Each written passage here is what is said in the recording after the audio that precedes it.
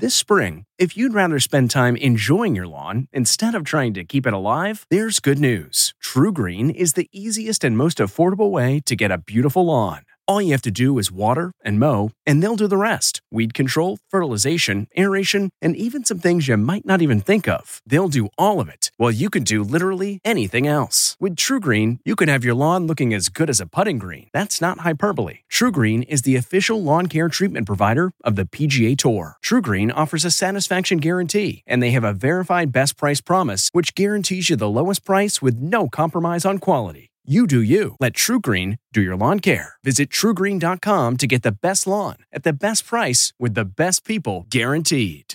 Do you ever wonder where all your money went? Like every single time you look at your bank account? Honestly, it's probably all those subscriptions. I felt that way too, until I got Rocket Money. Rocket Money helped me see all the subscriptions I'm paying for, and it was eye-opening. Between streaming services, fitness apps, delivery services, it all adds up so quickly. Rocket Money is a personal finance app that finds and cancels your unwanted subscriptions, monitors your spending, and helps lower your bills. Rocket Money has over 5 million users and has helped save its members an average of $720 a year, with over 500 million in canceled subscriptions. Stop wasting money on things you don't use. Cancel your unwanted subscriptions by going to rocketmoney.com/Wondery. That's rocketmoney.com/Wondery. rocketmoney.com/Wondery. Angie's List is now Angie, and we've heard a lot of theories about why. I thought it was an eco move. Fewer words, less paper. No, it was so you could say it faster. No, it's to be more iconic. Must be a tech thing. But those aren't quite right. It's because now you can compare upfront prices, book a service instantly, and even get your project handled from start to finish. Sounds easy. It is, and it makes us so much more than just a list. Get started at Angie.com. That's ANGI, or download the app today. You're listening to the CBS Sunday Morning Podcast on Play.it, brought to you by the new film Trumbo.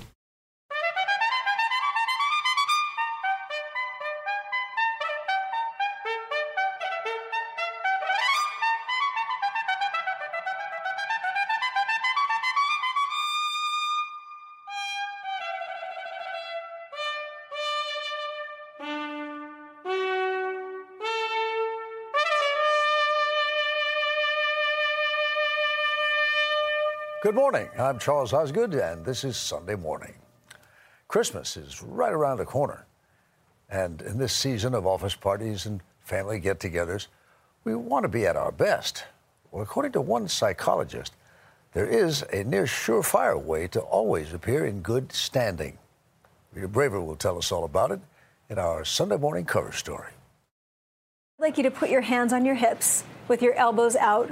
Did you ever imagine that just posing like a superhero for 2 minutes could make you act more confidently? What are some practical reasons why this can make a difference? When we feel powerless, we feel anxious, and that makes it impossible for us to be present and to perform well. Please welcome Amy Cuddy. Ahead on Sunday Morning, power posing with Harvard professor Amy Cuddy. We'll be posing questions this morning to Will Smith, whose latest movie is about the risk of concussion from playing football. He'll be directing his answers to our Tracy Smith. Actor Will Smith always goes for the knockout, whether he's playing a prize fighter. Welcome to Earth. Or an alien fighter. Truth. And now he's going for it again. Tell the truth. Later on Sunday morning. The biggest movie star on the planet, Will Smith. Oh! Is that too much? I thought Denzel was going to be here. Where's D? The Big Short is a new movie on what might seem an unlikely topic. At least that's what Michael Lewis, who wrote the book it's based on, thought at first. He'll talk to our John Blackstone. You found Hollywood kind of baffling, I guess. Well, I still find it baffling. I mean, writer Michael Lewis did not expect The Big Short, his book on the 2008 economic collapse, to be turned into a movie. What is that? That's America's housing market. It was not the most obvious material. The thing that made it possible was the quality of the characters. The characters completely carried the story. The making of The Big Short. ahead on Sunday Morning. And cut. A familiar name is back on Broadway this season. He's the composer of many a blockbuster musical. Mo Rocca has saved us a seat. You're in the band. School of Rock is the newest hit Broadway show from composer Andrew Lloyd Webber. It's not a musical that's going to change the course of the Western musical as we presently know it. Humble words from the man who spun box office gold from a phantom, fascists, and a bunch of felines. It's faded. You'd have to get a new one. Well, but this is the original from 1983. This is the one I wore to Pyle Junior High School every day. Now and forever, Lord Andrew Lloyd Webber. Benita Nair offers us a short and sweet taste of the Kringle. With Martha Teichner, we'll hear a concert of heavenly voices. Steve Hartman has been watching a secret Santa at work. Those things and more. Next, This is a tiny tweak that can lead to a huge change. taking a stand. And later, craving a Kringle. Based on the true story. Trumbo, you're the highest paid writer in Hollywood. In 1947, he was blacklisted for his beliefs. Hollywood is just a haven for overpaid traders. So he rewrote the rules. We do the one thing everyone says we can't. We write. Trumbo is one of the year's must-see pictures. Bryan Cranston towers. Are you prepared to go to prison? Helen Mirren is terrific. Whisper a movie you've written in secret. Maybe I've even heard of it. Maybe you have. Trumbo, rated R, under 17, not admitted without parent. Only in theaters this November. Everywhere Thanksgiving. Can striking the proper pose put you in good standing for the rest of your life? Our cover story now is reported by Rita Braver. Nice to meet you. That was amazing. Really appreciate it. Thank you. Oh, beautiful. So why are they lining up to pose like Wonder Woman with someone you may not even recognize? No, I love you, and I was so excited to meet you. Well, 43-year-old psychologist Amy Cuddy Ladies and gentlemen, please welcome Amy Cuddy. is an internet sensation. So we're really fascinated with body language. It all began when she was tapped to give a prestigious TED Talk in 2012. And we make sweeping judgments and inferences from body language. And those judgments can predict really meaningful life outcomes, like who we hire or promote, who we ask out on a date. Using images of everyone from Oprah to Mick Jagger to world leaders to athletes, she talks about the relationship between posture and power. So what is your body language communicating to me? What's mine communicating to you?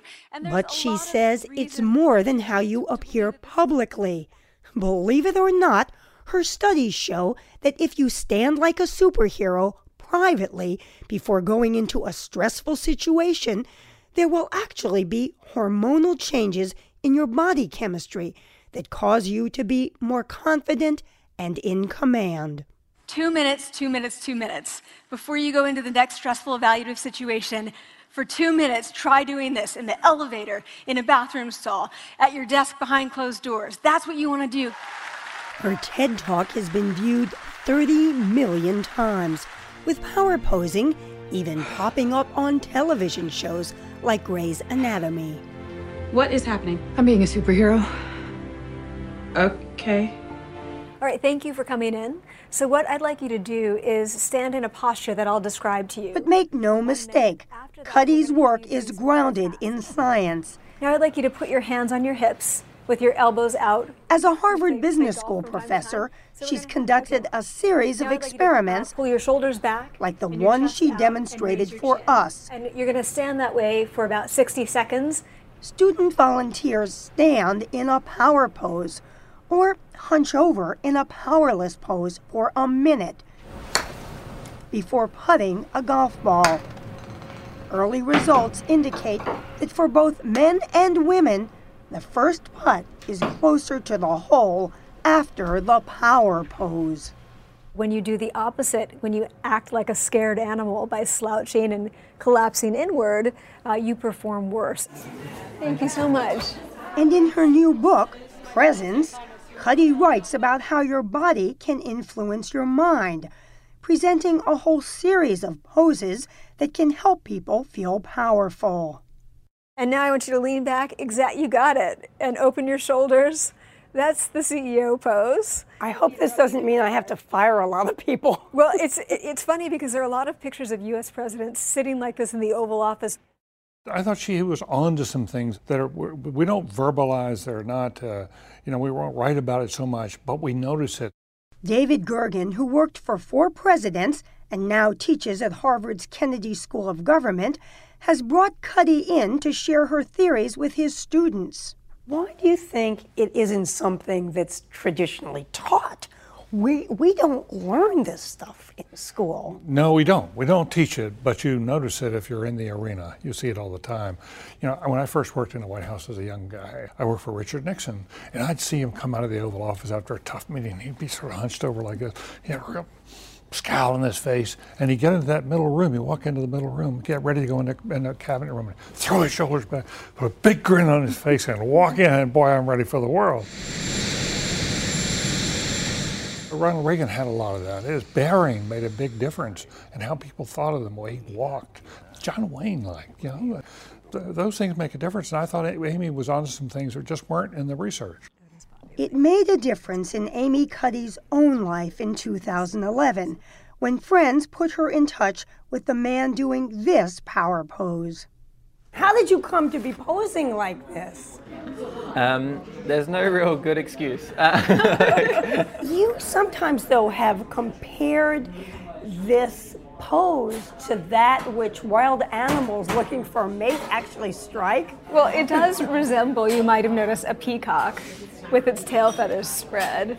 So you thought he was searching. I'm not immune to the effects that I talk about, so I think I fell for it. Cuddy and Australian data science analyst Paul Coster were married last year. When you use a more expansive posture, you will be more accurate in these. There has been some criticism of Cuddy's theories from other researchers. Some saying that, well, it only works in very specific kinds of circumstances. I welcome challenges that help us to grow the science, right, to move it forward so that the better we understand it, the better we can use it. Cuddy points out that power posing can't magically give you knowledge or abilities that you don't already have. You don't mean like being able to leap over a tall building in a single bound? Not at all. So it's personal power. It's about bringing your best self forward, having the key to unlock that best self and show it. This is hardwired in one direction. Power leads to this kind of behavior. But what is really remarkable about Amy Cuddy is that she is able to do the work she does. While a sophomore in college, she was in a car crash. I was thrown out the side of the car, and I had a serious traumatic brain injury.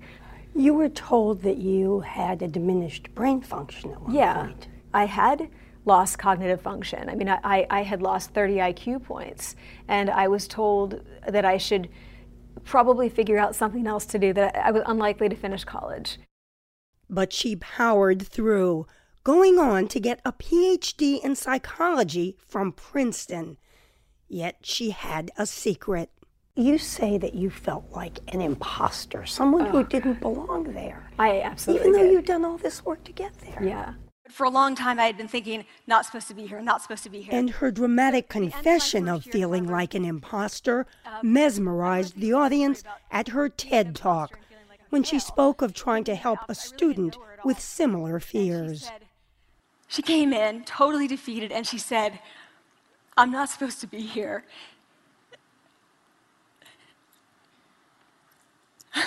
And that was the moment for me, because two things happened. One was that I realized, oh my gosh, I don't feel like that anymore.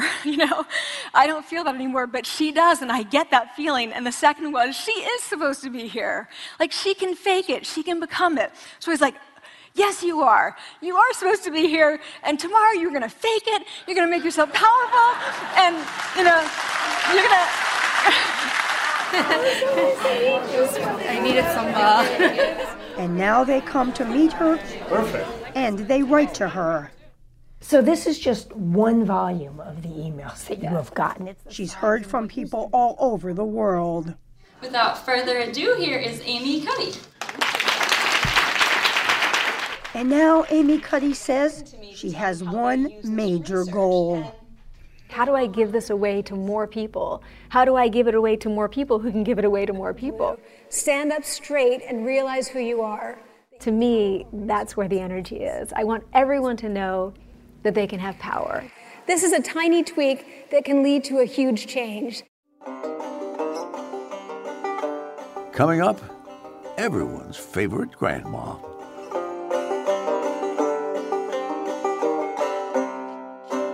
Based on the true story.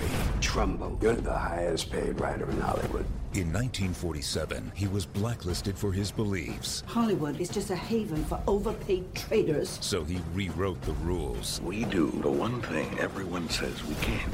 We write. Trumbo is one of the year's must-see pictures. Bryan Cranston towers. Be prepared to go to prison. Helen Mirren is terrific. Whisper a movie you've written in secret. Maybe I've even heard of it. Maybe you have. Trumbo, rated R, under 17, not admitted without parent. Only in theaters this November. Everywhere Thanksgiving.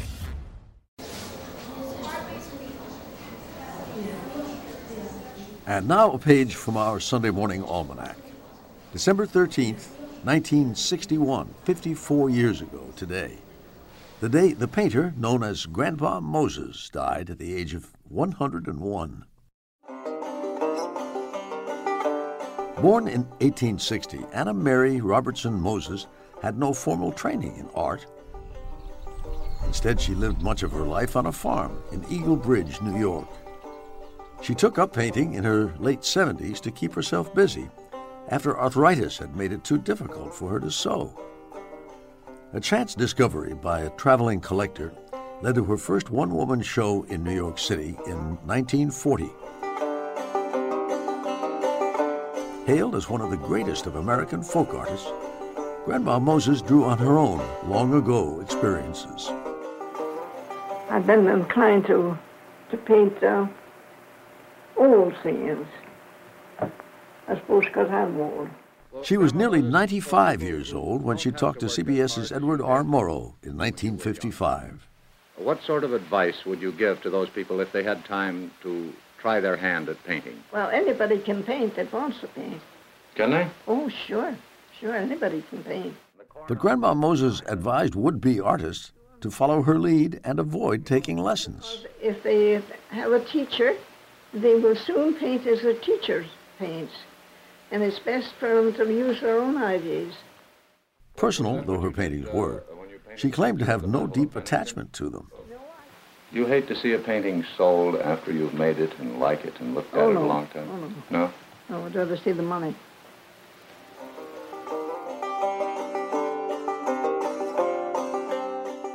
Grandma Moses left her admirers plenty of paintings to like and look at, more than 1,600 in all.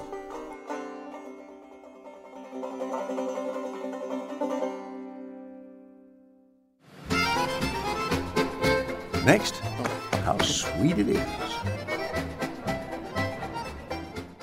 They're called Kringles, the pride of Racine, Wisconsin.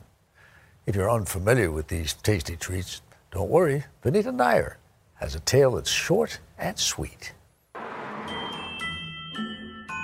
In Racine, Wisconsin, the holidays are all about the Kringle. There's a certain skill involved in making the Wisconsin state pastry. Good Lord, that's a lot of dough. Isn't it? It takes lots of this Then to make the dough flaky. Then you have to do this again and again to make the 36 layers. Does everybody do this much by hand? as far as I know now, nobody at all does. I think we're the last ones. For 4 generations, Benson's Bakery has been mastering the technique. You can see the layers of Well, you can see the butter shortening. really the best. Yeah. When the Benson family opened its bakery 81 years ago, they followed the Danish tradition of a pretzel-shaped pastry. Its popularity quickly earned Racine the nickname Kringleville. Complete with a Kringle Queen and a Kringle-inspired polka. Originally, the Danish pastry had an almond filling with raisins. Now Ben Jr. and his son Ben III They look right. make close to 30 flavors. Almond, apple, apricot, blueberry, cherry, raspberry, pecan. Those are our most popular. To save time, the pretzel shape became an oval, but everything else has stayed the same. My grandpa, until he died, would come up here and he'd say, you just keep the quality, and he says, you'll be here forever. Well, I'm still here. When you come into Racine, one of the first things people will ask you is, have you had a Kringle yet? I had to come all the way from Scottsdale, Arizona to get one of these. Not far from Benson's is O&H Danish Bakery, family run since 1949. That looks good. You know, we make our own fillings here. Owner Eric Olson took us on a tour of his 39,000 square foot facility, where machines have mastered the delicate layers and folds. Daily, they make 5,000 to 7,000 Kringles. During the holidays, they've shipped up to 20,000 in one day. In the late 1950s, some of the bakers started shipping Kringle as gifts, and that became very popular, so the word kind of spread. People come here because we have a vegan Kringle, and we're noted for it. At Larson's Bakery, they've combined techniques, rolling the dough by machine, then filling and forming their vegan Kringles by hand. Don Hutchinson's father bought the bakery in 1969, and Hutchinson says a Kringle from anywhere else just isn't the same. You know, it's kind of like going to New York and having a New York bagel. You know, you can't get a New York bagel anywhere else because they put the time into it and the labor into making it right. You must feel some sense of pride. Absolutely. There's not a lot of bakers anymore, so to do this and to carry on the tradition of making Kringles here in Racine is something that I enjoy.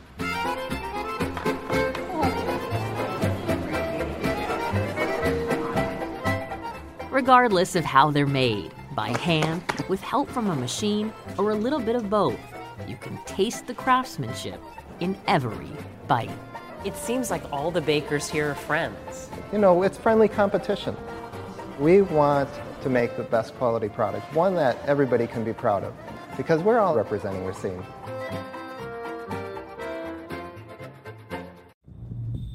I found a disease that no one has ever seen. Still to come, Will Smith takes the field. But next, Music Man, Andrew Lloyd Webber.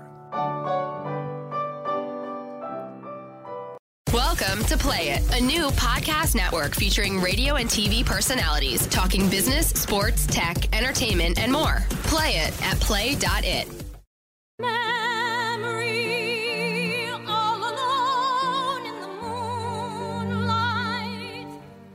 Memory, sung by Betty Buckley, was a showstopper in the 1980s musical Cats.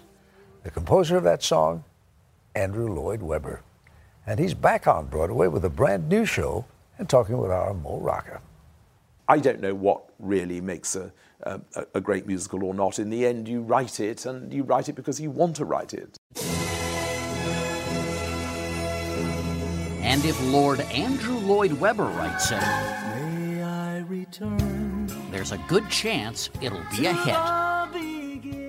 With one look, I can break your heart. During a 4-decade-long career, he's spun box office gold from felines,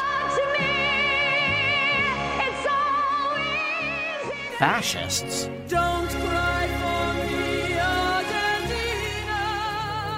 and a phantom. Turn your face away from the garish light. All of them characters in some of the most commercially successful shows in Broadway history. Yes, you're in the band. Andrew. He hopes to add to that list with the just-opened School of Rock. So much. Awesome. Thank you.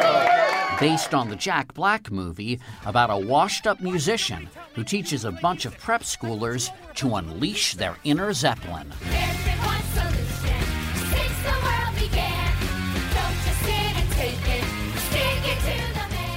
It's not a musical that's going to change the course of the Western musical as we presently know it. But hopefully you take something away from it. And, it's got some, catchy songs. fact, Lloyd Webber is enjoying some of the best reviews in his career for School of Rock. 1 2 1 2 1 2 3 1 2 3. The show isn't entirely new territory for him. Early on, he and lyricist Tim Rice teamed up for one of the first ever rock musicals, Jesus Christ Superstar. This song from the 1971 show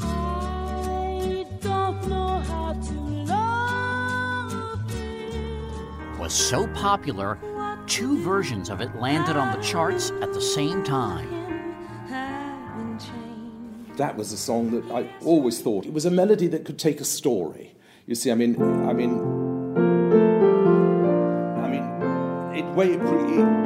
has a progression and a movement, you see. So,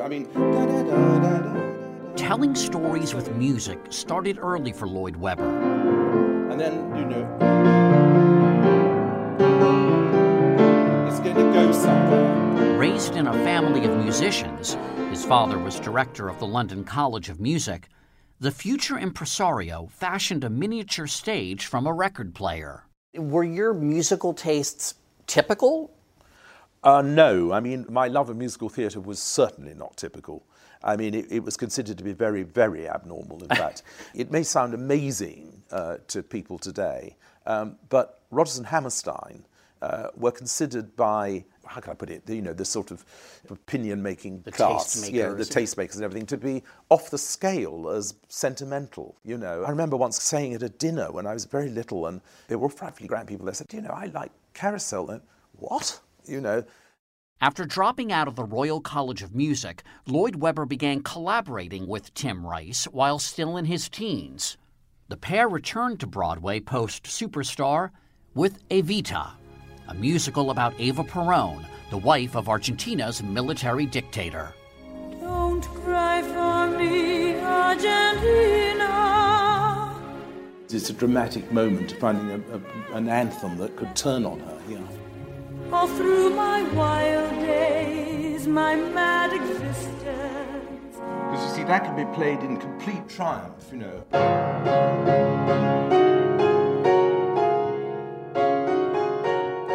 Evita was a hit.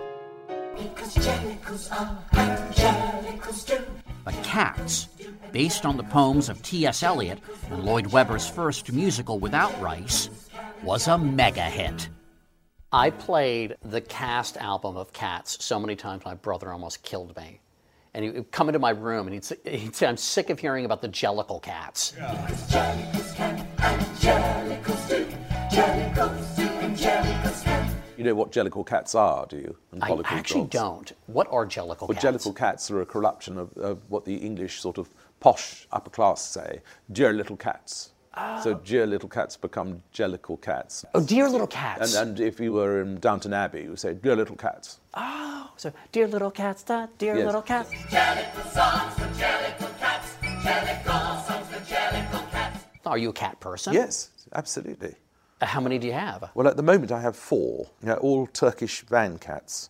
Turkish van? What's a van cat? A van cat is a swimming cat. Do you have a pond that they can swim in? Yeah, they like going to a swimming pool. They go to your swimming pool? Yes, absolutely. Are they friendly? Very friendly. They're very friendly, but they're also extremely strong-willed. With Cats and then Phantom of the Opera, Lloyd Webber became famous beyond the world of musical theater. I was asked if I would play the role of Amadeus in the movie of that name. You were asked to play Wolfgang Amadeus Mozart. Yes, and I turned it down.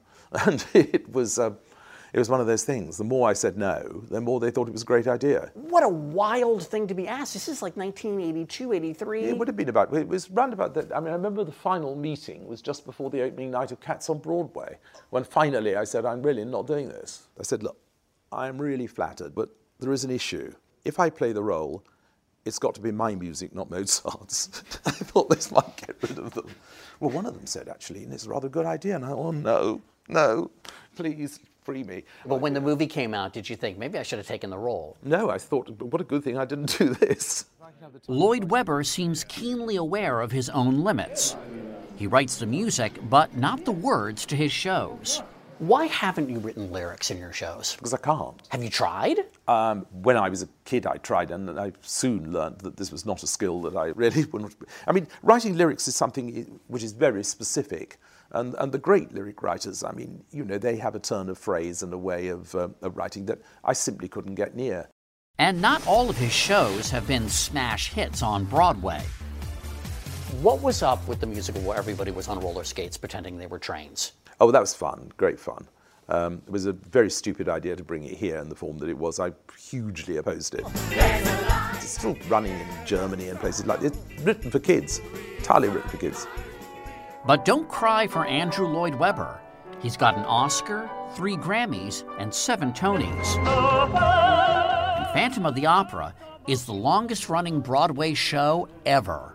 I know that a lot of British people don't like to talk about money, but I'm not British, so I have to ask. By some measure, you're the richest man in all of pop music. I very much doubt that. I think you are. You've got like $1 billion. I've done extremely well, but I think you might find that the composer and the lyricist of The Lion King were rather ahead of of me. Yeah, I think so. You think that Elton John has more money than you? Oh, yeah. You do not. No, there's no way. way. Well, he goes out for a few $1 million a concert, so for a start. Yeah, but you got to, like, $1 billion is 1,000 million. It really doesn't matter. The most important thing with money is to use it. That's why I have my foundation. But I can assure you that I am nowhere near the top of the tree when it comes to the rich Brits in music. We stand corrected. Andrew Lloyd Webber is number 2, just behind Sir Paul McCartney on the list of rich Brits in music. So he's doing just fine. We've come to the part of the interview where we sum up your life. How would you describe it? Well, I think I'm the luckiest man alive, really, because I've been able to do the one thing in my life that I really love. I'm 67 now, and I'm still doing it, and I don't intend to stop.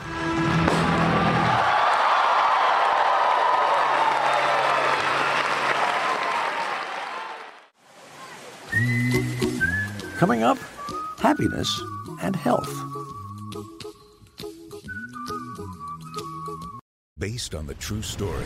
Trumbo, you're the highest paid writer in Hollywood. In 1947, he was blacklisted for his beliefs. Hollywood is just a haven for overpaid traders. So he rewrote the rules. We do the one thing everyone says we can't. We write. Trumbo is one of the year's must-see pictures. Bryan Cranston towers. Are you prepared to go to prison? Helen Mirren is terrific. Whisper a movie you've written in secret. Maybe I've even heard of it. Maybe you have. Trumbo, rated R, under 17, not admitted without parent. Only in theaters this November. Everywhere Thanksgiving. It happened this past week. Don't worry. Cheery news for grumpy folks everywhere. Be happy. A report in the British medical journal Lancet cites a study concluding that there is no link between happiness and a longer life. The study tracked 1 million British women ages 50 to 69 for 10 years. Researchers asked the women questions about happiness as well as their health and concluded, quote, happiness and related measures of well-being do not appear to have any direct effect on mortality.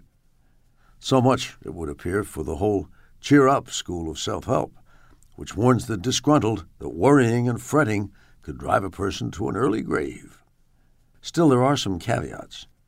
The study relies on the women's own self-assessments of their happiness. And remember, the study was women only. There are no guarantees that what's true for 1 million British women would hold true for even one grumpy man. Don't worry, be happy. Coming up, Wall Street took a good idea and turned it into an atomic bomb. The big fuss about The Big Short. Now, our subject is a film mixing comedy and finance. Nobody could be more surprised that The Big Short has made it to the big screen than the author of the book that inspired it. John Blackstone offers us a preview. In a way, The Big Short is part of a Hollywood tradition, the disaster movie. Disaster we all lived through. Wall Street took a good idea and turned it into an atomic bomb of fraud and stupidity. The Big Short looks at what caused the 2008 financial crisis that cost millions their homes, jobs, and savings. The whole housing market is propped up on these bad loans. They will fail. The movie, starring Steve Carell, Christian Bale, Brad Pitt, and Ryan Gosling, was nominated this past week for 4 Golden Globes and 2 Screen Actors Guild Awards. Anyone can see that there's a real estate bubble. It tells the story of a few investors who saw the bubble being created in the housing market when no one else did. So Mike Burry, a guy who gets his hair cut at Supercuts and doesn't wear shoes, knows more than Alan Greenspan and Hank Paulson. Yeah, Dr. Mike Burry, yes, he does. The film is based on the 2010 book by Michael Lewis. You got these oddballs who were kind of on the margins of the financial system who saw this crisis as it was developing, and nobody wanted to listen to them, and they made fortunes betting on the collapse of the system. If Morgan goes under, we end up with nothing. I say when we sell. This isn't about you. This isn't about you. You're up beside Mahogany. I say when we sell. Your books are based on characters. Are you always on the lookout Yes. for a character? It's a character in a situation. If you ask me what's the starting point for books for me, it's almost always that. It's a character in a situation. You smell that? What is that? A cologne? No, I smell money. The characters in The Big Short are in a complicated situation involving risky mortgage bonds sold by big banks. This is your basic mortgage bond. They are trying to figure out what happens if homeowners begin to default on their mortgages and those bonds lose value. The default rates are already up from 1% to 4%, fellas. And if they rise to 8%, and they will, a lot of these triple Bs are going to 0 too. And then that happens. What is that? That's America's housing market. I did wonder while I was working on it, is this really a book?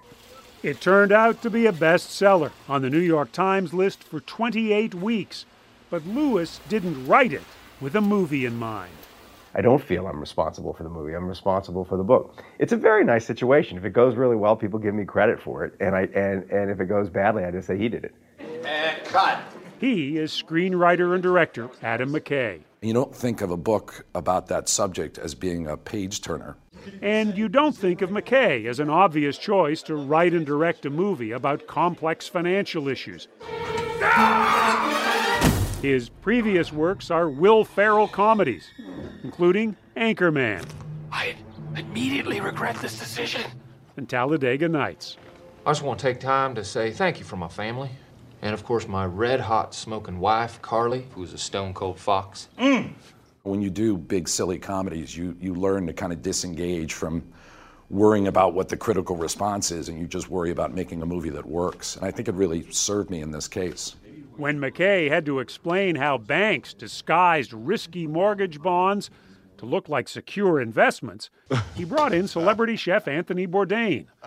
The banks, stuck with unsold bonds, Bourdain says, were like a chef stuck with unsold fish. Whatever crappy levels of the bond I don't sell, I throw into a seafood stew. See, it's not old fish.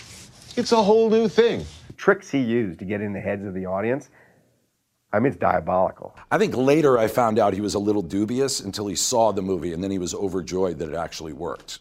During filming of The Big Short, Lewis never visited the set. You find, at least in the beginning, you found Hollywood kind of baffling, I guess. Well, I still find it baffling. I mean, there's such an accidental quality to these things getting made. In 2003, producers offered to buy the film rights to Moneyball, Lewis's book about Oakland A's general manager, Billy Beane.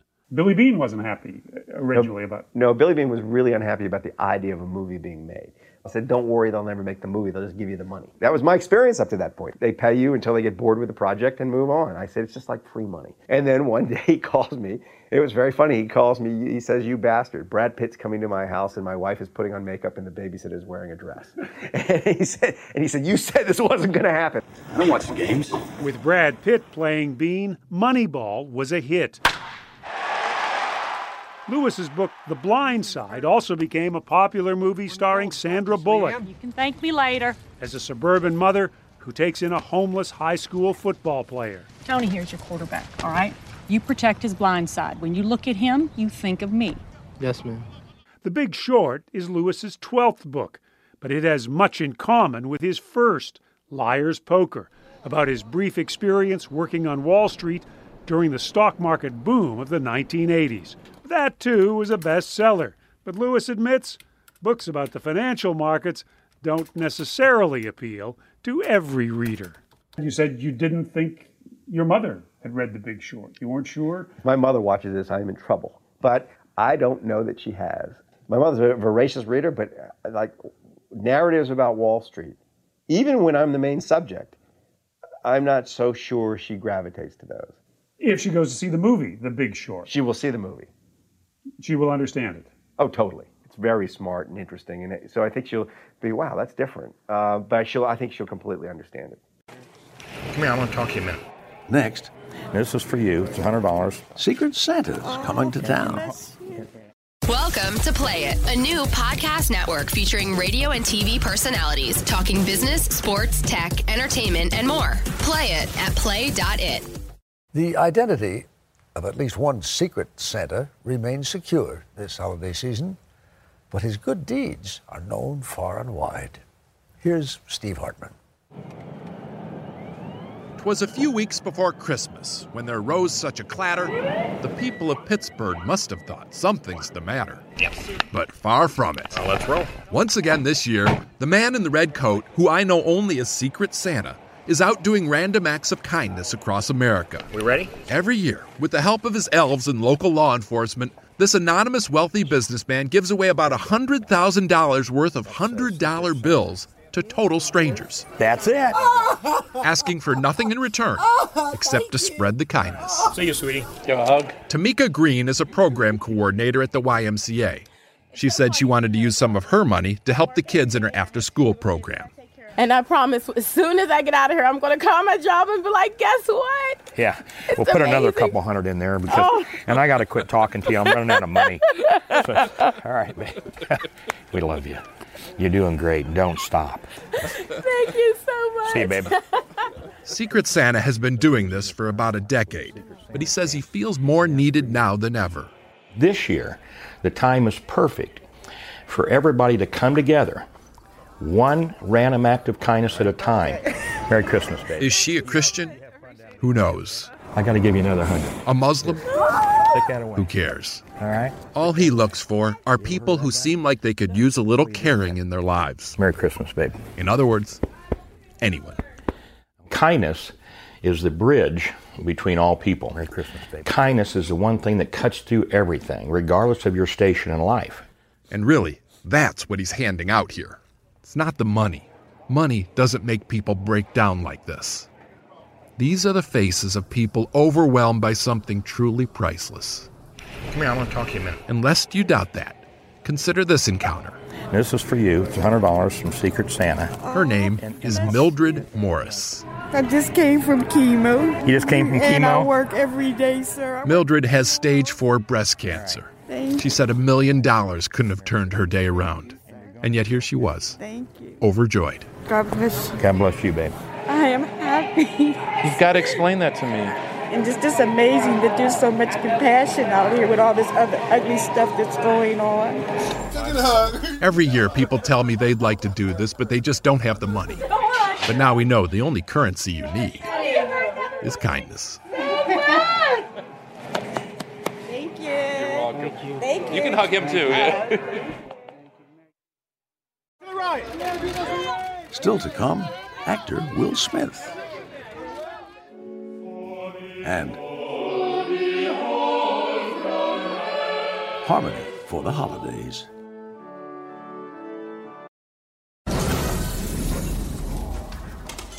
Series 4, deatomizer. That's what I'm talking about. Noisy cricket. It's Sunday morning on CBS, and here again is Charles Osgood. Will Smith co-starred with Tommy Lee Jones in the science fiction comedy Men in Black back in 1997. By contrast, his latest film, Concussion, is grounded in science fact. His performance as a researcher into football safety won him a Golden Globe nomination just this past week. All in all, plenty of grist for questions from our Tracy Smith. I found a disease that no one has ever seen. What bothered you most about taking on this role? You know, I'm a football dad.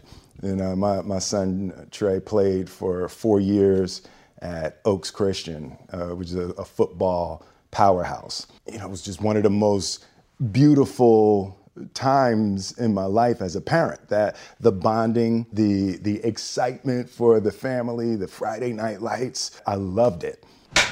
So when I received this screenplay, I was really conflicted. Repetitive head trauma chokes the brain. It turns you into someone else. I really don't want to be that guy. The guy who... The guy who reveals that playing football could potentially cause brain damage. They're terrified of you. In the movie Concussion, Will Smith is Dr. Bennett Amalu, the Nigerian-born pathologist who found out what kind of damage those repeated hits can do to a football player's brain, and in the film anyway, made some people in the NFL very angry indeed. The NFL owns a day of the week. The same day the church used to own. Now it's theirs. Someone says in the film, the NFL owns a day of the week. Yeah. Were you worried about taking them on? I'm not expecting to be invited to the Super Bowl next year. Denzel will probably get my tickets this year. But after meeting Dr. Amalu and after getting up to speed on the science, I felt solid that I'd be willing to take whatever I had to take to deliver the information. You'd be willing to take the hit, essentially. Yeah. Truth is, he's been up for a challenge all of his life. Now this is a story all about how my life got flipped, turned upside down, and I'd like to take a minute, just sit right there. I'll tell you how I became the prince of a town called Bel Air. Will Smith was already a successful recording artist when he was tapped to star in a hit TV series. He had 0 acting experience, but it wasn't much of a stretch to see him play a wisecracking teenager. It is amazing. You certainly have grown, Will. Well, we all have. But this was a stretch. The book is primarily about paralysis. I mean, the boy can't function. In 6 Degrees of Separation, Smith played a social climbing street hustler, and he got so into the role, he had a tough time getting out of it. So my character was in love with Stockard Channing. So the movie ended and all that, and I go home, and I'm a newlywed, I have a 6-month-old baby, and I sit there, and my mind is drifting, thinking about Stockard. I was like, ugh. And I realized that I had fallen in love with Stockard Channing. You, Will Smith. Me, Will, had fallen in love with Stockard. And I'm like dying and yearning. I'll be outside our hotel room. Hey, Stockard, hey girl, what you doing? But that's good acting. No, that's terrible acting. That's not acting at all. Bad acting or not, Will Smith had a little goal back then, to be the biggest movie star in the world. You know what the difference is between you and me? I make this look good. Did you think it was a little audacious to say I want to be the biggest movie star in the world that early on? I mean, I think, yes, but I think it's as audacious as saying, hey, what if we take this metal and wrap it and put some stuff out on the sides and fly it over the ocean? So you have to be audacious. You have to dream big in order for it to happen? Yeah, I feel like I made up what I call a new old saying. Being realistic is the most commonly traveled road to mediocrity. There must be something to that. Will Smith, whose wife Jada is a star in her own right, has 2 Oscar nominations. And for most of the past 20 years, few other actors have packed a bigger box office punch. Welcome to Earth. 1996's Independence Day alone grossed more than $250 million. That's what I call a close encounter. In fact, Will Smith is the only actor ever to star in 8 consecutive #1 films. Did that make you feel infallible? Yes, definitely felt that I couldn't miss. And that perspective got corrected a little bit. It got corrected. What corrected? Yeah, it's like, oh, shoot, I can miss when I shoot.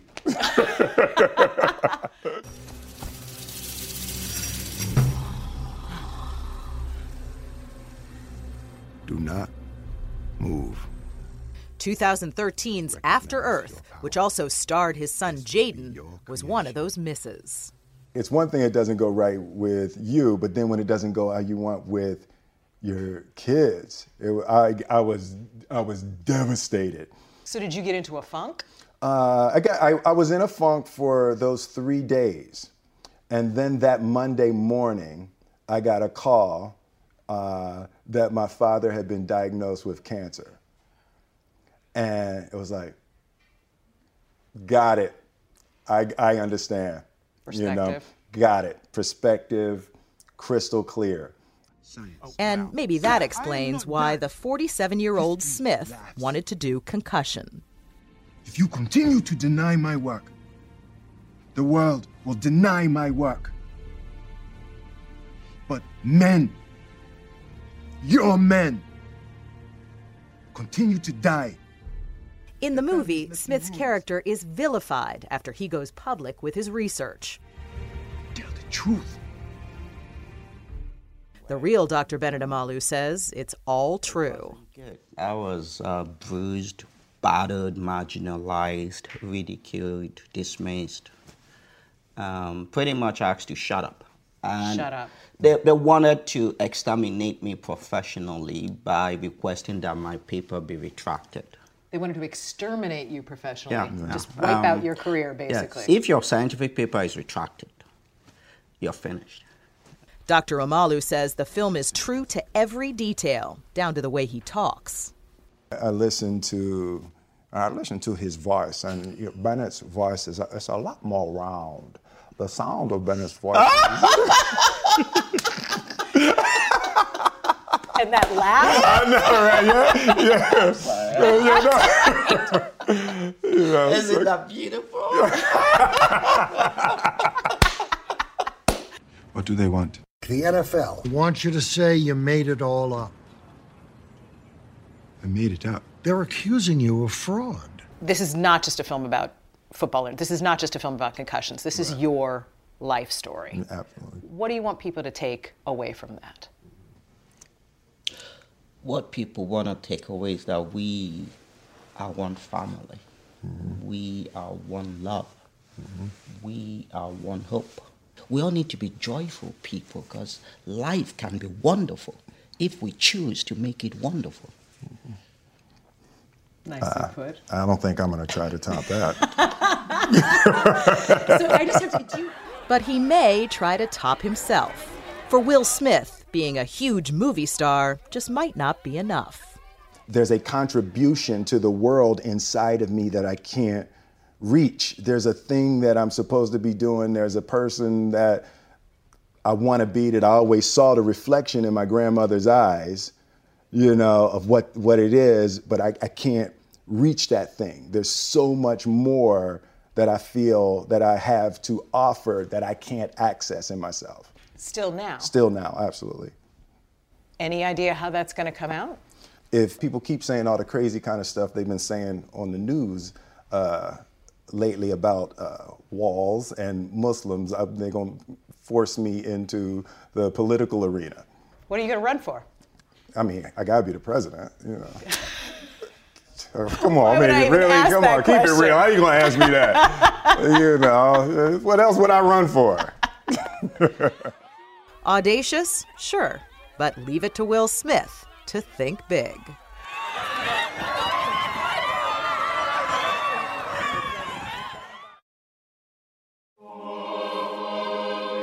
Up next, A Life in Harmony. Welcome to Play It, a new podcast network featuring radio and TV personalities talking business, sports, tech, entertainment, and more. Play it at play.it.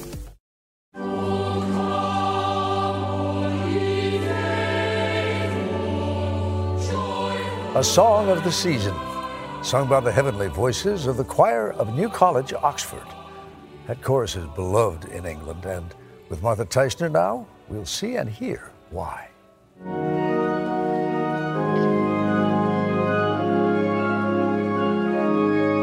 For more than 600 years,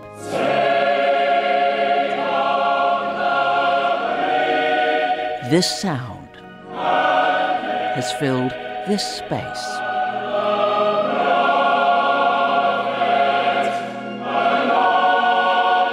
not the sound of angels, but small boys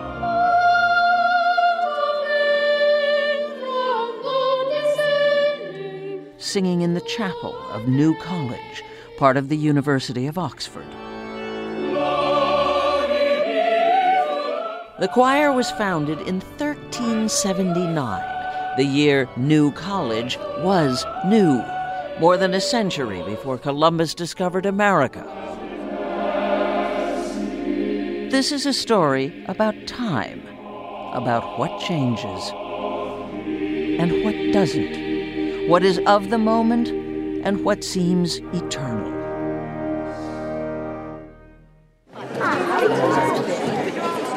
this is the black ones, what they wear every day at chapel. For a boy of 5, there is no such thing as history. Come and join us. Only a way of life that might begin this way. London's burning, London's burning. With a lesson from Edward Higginbottom, leader of the choir for 38 years. They sort of get a feeling for it. They get. Oh, this feels rather nice. Each spring, parents and children are invited to see what it's like to be a chorister. That'll do, perfect. Okay, off you go then, Thomas. They literally try it on for size. The real thing that makes a difference is this child of 5, 3, this, gets to put on a cassock and stands alongside one of the boys here and sings as best they can. Or, opens their mouths and pretends to sing. I can remember when I first put it on, I was thinking, I can't actually breathe in this. And that was my first thought. And then Meet Tom. Then I started breathing very deeply, and I sort of got the hang of it.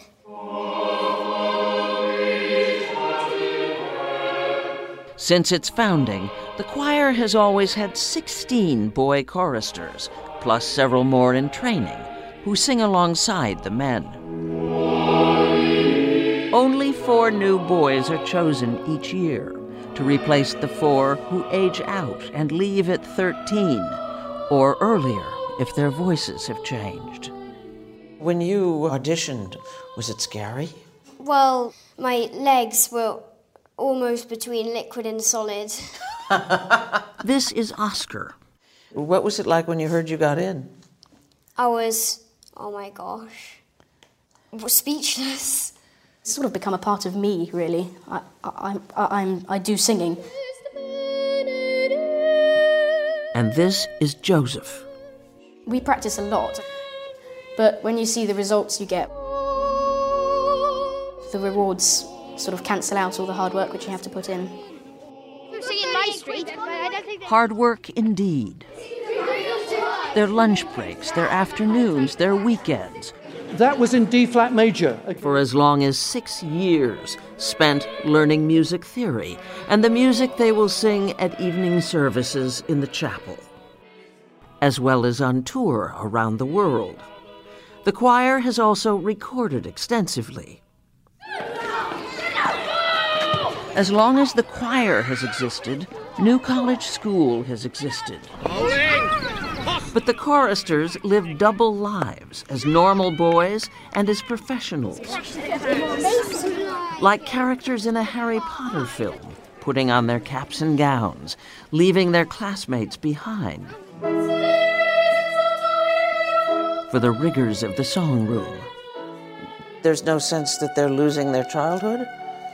Well, this is their childhood. I mean, what richer childhood could you have? I mean, they're still doing all the things that kids do. They're still playing their football. They're still messing around. And even singing for fun.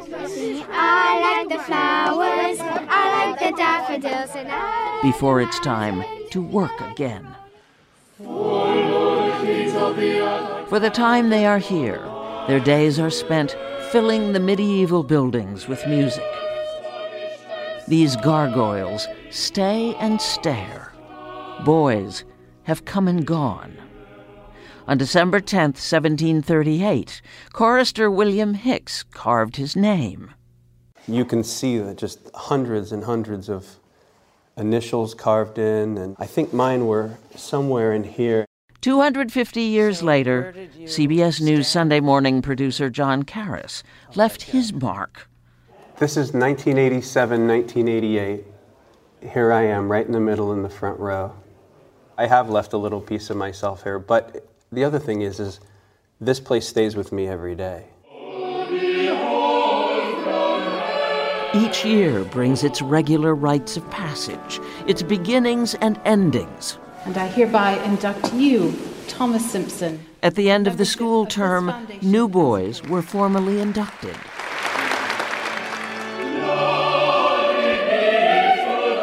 And Edward Higginbottom, a titan of British choral music, retired. But he's not exactly leaving. Part of an extraordinary 6th century history, there he is. He'll stay and stare as boys come and go.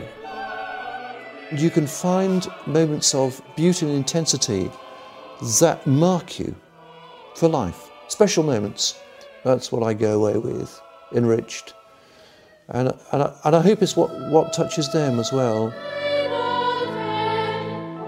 Asked to describe their sound, Edward Higginbottom replied, sometimes spun steel, sometimes soft tissue. The frantic run-up to Christmas easily makes the Scrooges among us say bah humbug. So what does our contributor Bill Flanagan think? People used to get offended when stores put up their Christmas decorations the day after Thanksgiving. This year, they went up the day after Halloween. The Christmas season has never been more commercial. And you know what? I think that's great. Saying Christmas doesn't happen without me. I know people lament that the true meaning of Christmas is getting lost in the commercial frenzy.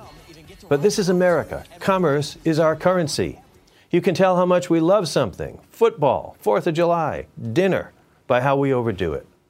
Christmas is our biggest blowout, which means that underneath all the plastic snowmen and chocolate Santas and holiday sales, way down deep, part of us still values the promise made in a cave in Bethlehem 2,000 years ago. That's a promise that there is more to this world than what we see. There is meaning to this life beyond how much stuff we have or how much money we owe. It's a promise that no matter how dark the world seems, we are heading toward a light. For believers, Christmas holds the hope of forgiveness and salvation. But even if your faith has faded, Christmas time might connect you with those you still care about. And if you've lost those you love, the season reminds you that love is real, that love is the only emotion that does not fade with time. Time makes love grow stronger. So deck the malls with boughs of holly in a world filled with bad news. Christmas is a big, blinking electric billboard for the best part of us. I hope that light never goes out.